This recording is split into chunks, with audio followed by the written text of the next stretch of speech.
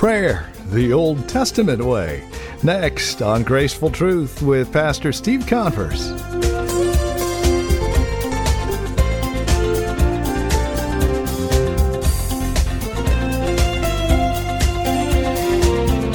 From Grace Bible Church here in Redwood City, welcome to today's broadcast of Graceful Truth with our teacher and pastor, Steve Converse, who continues with our series, Old Testament Examples of Prayer. It's always marvelous to go back to God's Word to see these examples to encourage us in our own prayer life. Lord knows we need it a time or two, as prayer is one of those challenging issues in most of our lives as believers in Christ. So join us for a wonderful look at some Old Testament examples of prayer. With this edition of Graceful Truth, our teacher and pastor, Steve Converse. See, the Bible says that, you know what our goodness amounts to?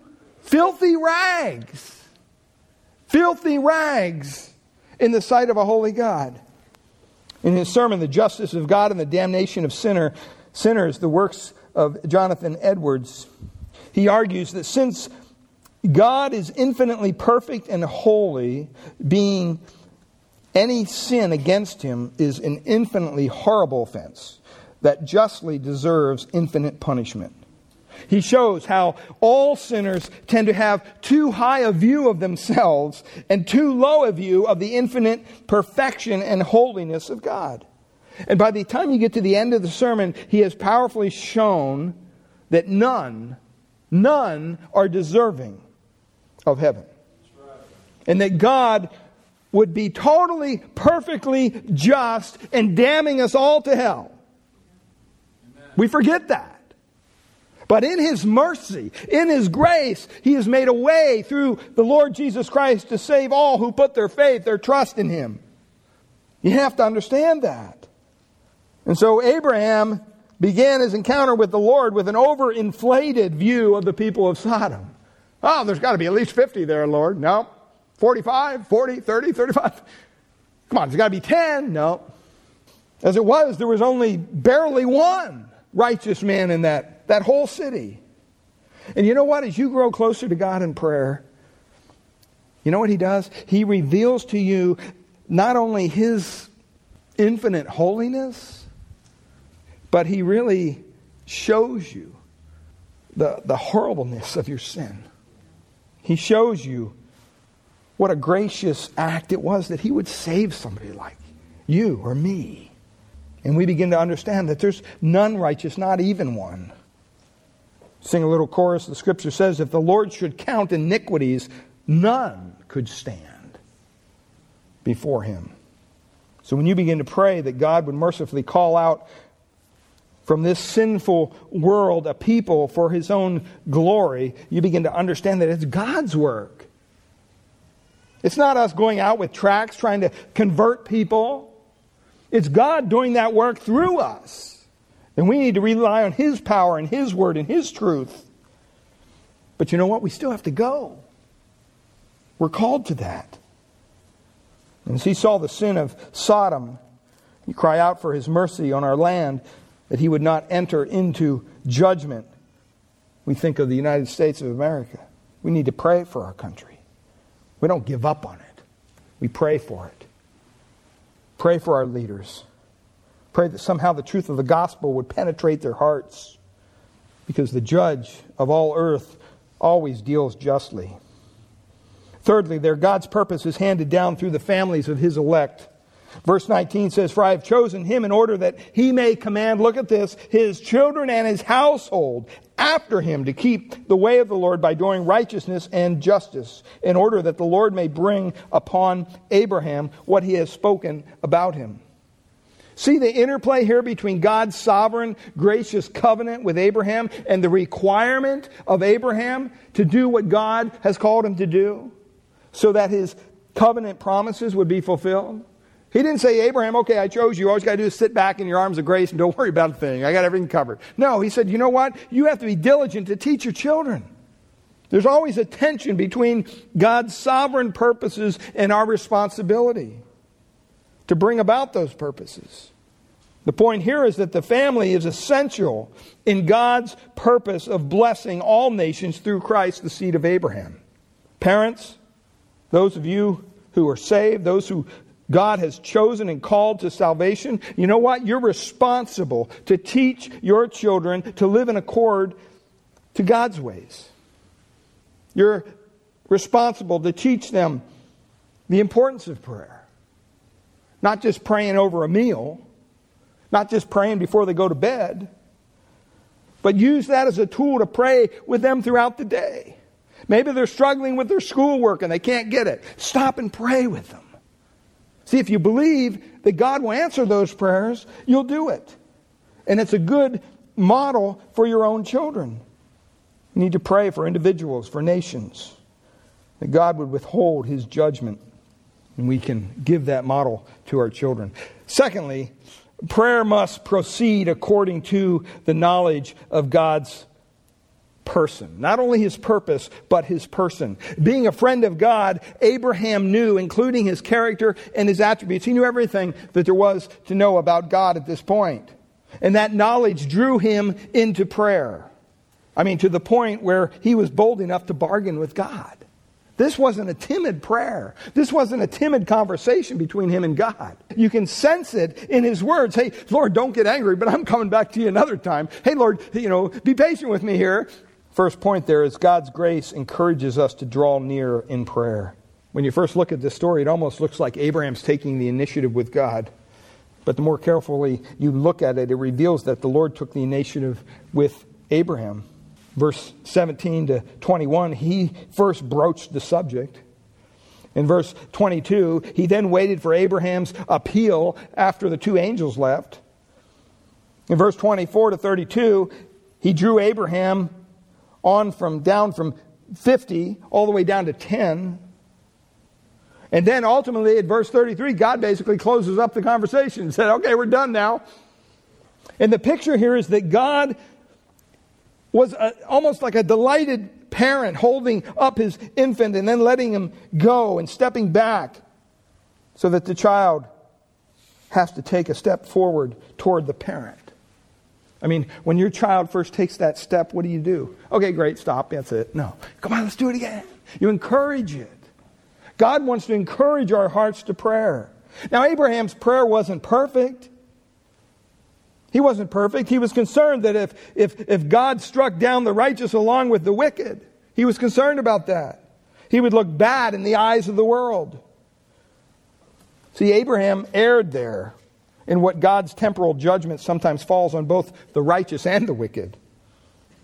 Luke 13, 1-5. You can look at that. But the judge of all the earth always does right, no matter what it may seem to our sinful hearts. But even though his prayer wasn't perfect, God graciously kept nudging him along. In the same way, He wants to encourage us through His grace to come before His throne over and over again, knowing that He will receive us as a loving Father receives His Son. Even if our prayers aren't perfect. It's a matter of the heart. Secondly, God's holiness and power check us from irreverence in prayer. Sometimes I hear people pray and I just cringe. Well, we're here this morning. Lord, we just want to address you as the man upstairs. Or, you hear things like that. That's irreverent. We shouldn't address God that way. Amen. God graciously receives us as His children, yet we dare not irreverently or brashly come into His presence. He's a holy God who judges all sin. He's all powerful. He can easily call down fire and brimstone and just wipe us out. But we as His children can come, the Bible says, confidently. Hebrews tells us that we can come confidently before His throne. But at the same time, as Abraham reminded himself here in verse 27, hey, I'm but dust and ashes. Who am I to address you, God? This is the God who spoke everything we see into existence. There's a sense of humility here. that Abraham had. There's a sense of humility that's required of us. What's true humility? True humility is simply this: seeing ourselves as absolutely destitute and seeing God as all sufficient. Seeing ourselves as absolutely destitute. You're at the bottom of the bottom. There's nowhere else to go but up. And you see God as your way up. You see God as that all-sufficient provider. See, that's the foundation of true prayer. We don't come to God as a competent people who just need a little bit of help. That's our attitude sometimes, isn't it? I can't figure this out. Maybe I'll go to God now after I've tried and tried and tried. We don't want to go into God's presence and command God what to do, as some of the Word of Faith teachers say. That's wrong. Name it and claim it, that kind of attitude. Oh God, I command you to do this, I command you to do that. Who do they think they are? See, we come with an awareness of our frailty and our desperate need, and with a reverence for God's awesome power and holiness, yet with the confidence that because He is gracious, He will hear our prayers. Thirdly, God's mercy and justice gives balance to our prayers. God's mercy and justice gives balance to our prayers. Abraham was aware that God was both merciful and that He will spare even the wicked on behalf of a few righteous. But He is also just. He sees and will judge all sins, even those done behind closed doors, in every sinful city in the world. And this knowledge of God's person, it really tempered Abraham's prayer. Some commentators I read really fault Abraham for stopping at 10, saying that he stopped asking God before God stopped giving. But I think that Abraham really sensed that he was at the limit at 10. If he went beyond that, he would no longer be pleading according to God's will, maybe. I don't know. But God answered Abraham by rescuing Lot and his family, even though He destroyed Sodom. See, Abraham's prayer was balanced by his understanding of God's mercy and His justice. See, we err in our prayer time when we think that prayer is a way to make everything happy, make everyone happy. You hear all the time, so-and-so's in the hospital. Please pray for them. Sometimes I think, well, how should I pray? What should I pray? I mean, the assumption is that you would pray that they would get well, right? But is that God's purpose? Is that God's plan? Perhaps the person or a loved one has been running from God, and somehow this is illness or this accident, something, maybe it's there to get their attention. I don't know. Maybe God is graciously trying to reach some other lesson. I don't know. His purpose is not necessarily that we get instant deliverance from suffering, beloved. That's right. See, His purpose is that He may be glorified. We need to remind ourselves of that. And understanding God's mercy and His justice will lead us to pray that God would graciously use any situation, even the death of a mother in a river, leaving 2 young children. Glorify Himself by somehow bringing someone to salvation or in submission to the Lordship of Christ. We see that prayer is based on the knowledge of God's purpose. And last thing quickly, prayer must be on behalf of a world under judgment. A few years earlier, in Genesis 14, Abraham had rescued his nephew Lot after they had taken him captive. And he returned all their goods to them. Even the kings of Sodom and Gomorrah were part of that. And it would be easy for Abraham to see himself here as better than those ungrateful, sinful pagans He could have sat back and said, you know what, they should have learned their lesson. They deserve God's judgment. So many times, beloved, it's easy to look at the sinful world and say, you know what, they deserve what they get. I hope they go to hell. That's not our call. We have to understand that God has left us here with a message of hope and forgiveness and love that surpasses anything they could ever even understand. And that we're here to intercede and on behalf of a world that's under God's judgment. Abraham humbly prayed as a sinner on behalf of other sinners. That's how we need to pray. It's easy out of our pride to look down on sinners who are suffering God's judgment and think, you know what, it serves them right. If they would just practice some morality, they wouldn't get AIDS. Or if they didn't worship certain beasts, maybe they'd have some food. It's easy to come to that conclusion. I mean, people are responsible for their sins. Don't get me wrong. They have consequences. I'm simply saying that apart from God's grace, we would all be under His divine judgment, and rightfully so.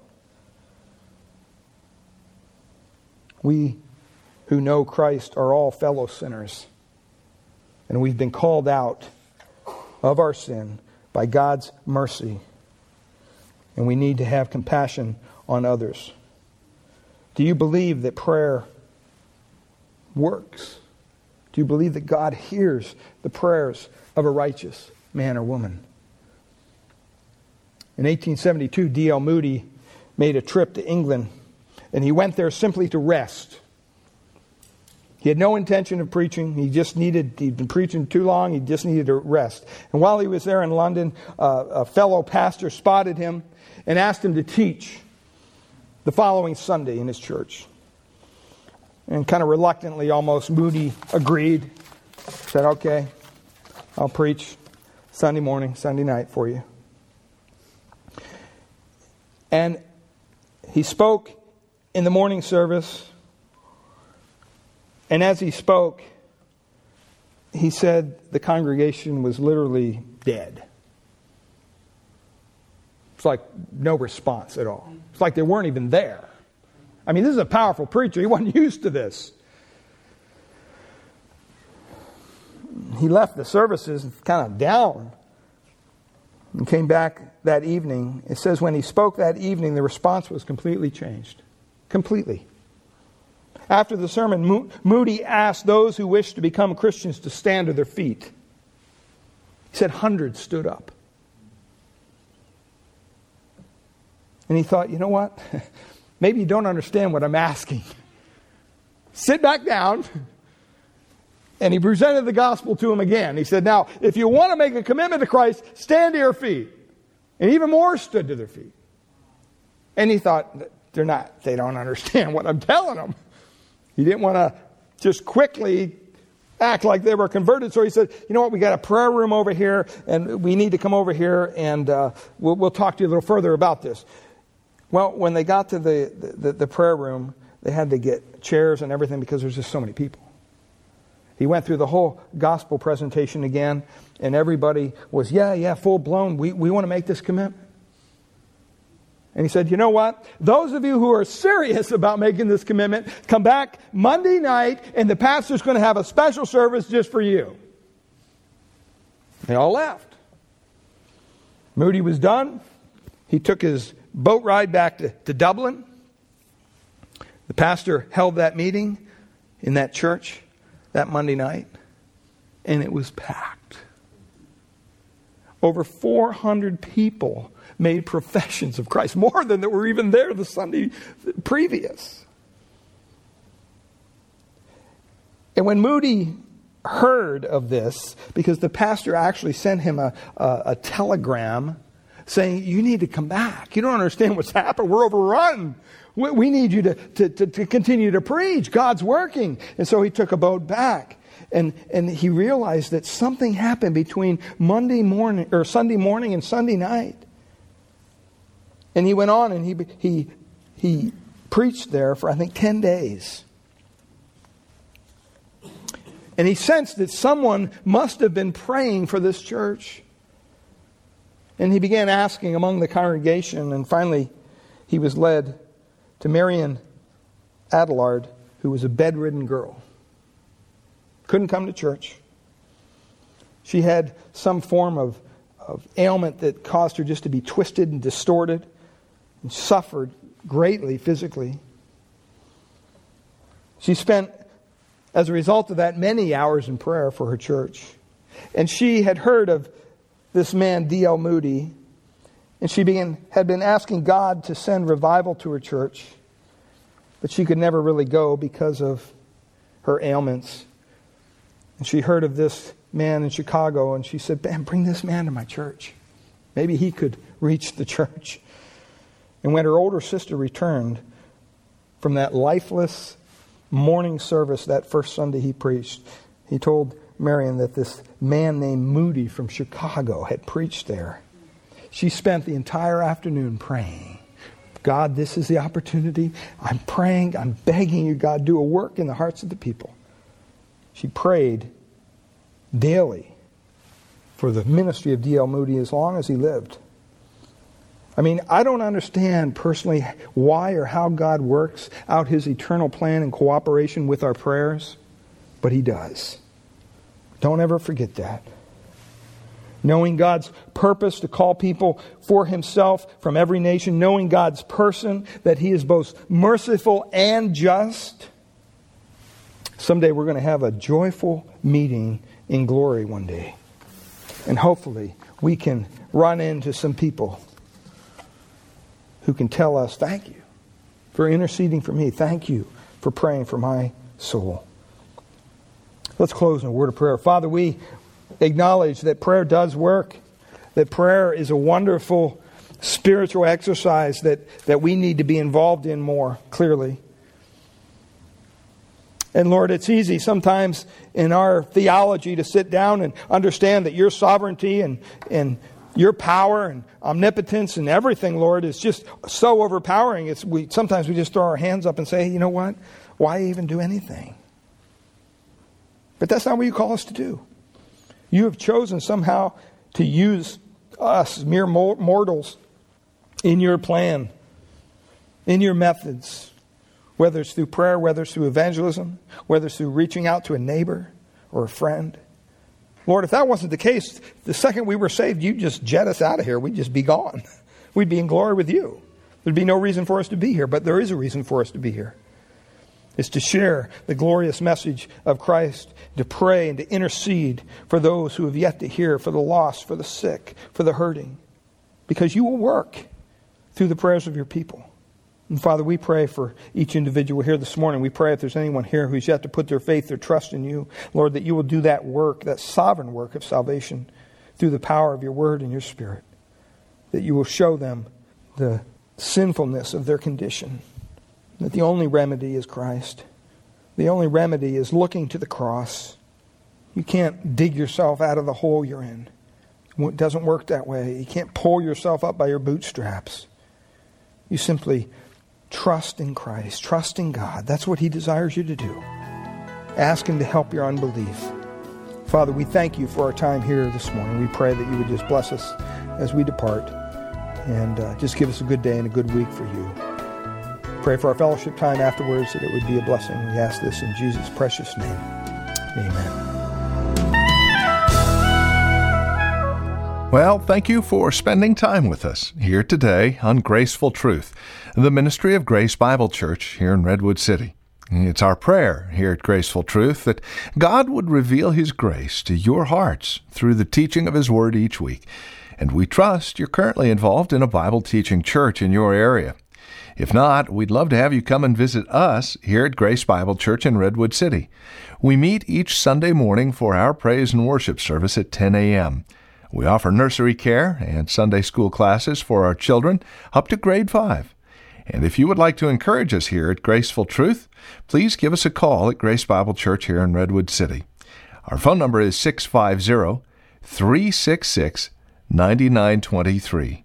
That's 650-366-9923. We meet at 2225 Euclid Avenue here in Redwood City.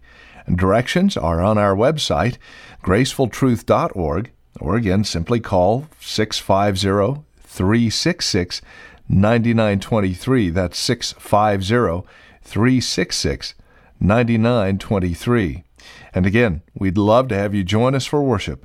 Simply call for directions or go to our website, gracefultruth.org. While you're at our website, make sure to check out the resource materials available from us here at Graceful Truth, including past programs of Graceful Truth that you can download for free. gracefultruth.org is where to go. If you're writing to us, our address is 2225 Euclid Avenue. That's 2225 Euclid Avenue. We're here in Redwood City. The zip code is 94061. And again, our phone number is 650-366-9923. That's 650-366-9923. We thank you for spending time with us today and trust we'll see you next week at this same time for another broadcast of Graceful Truth with Pastor Steve Converse.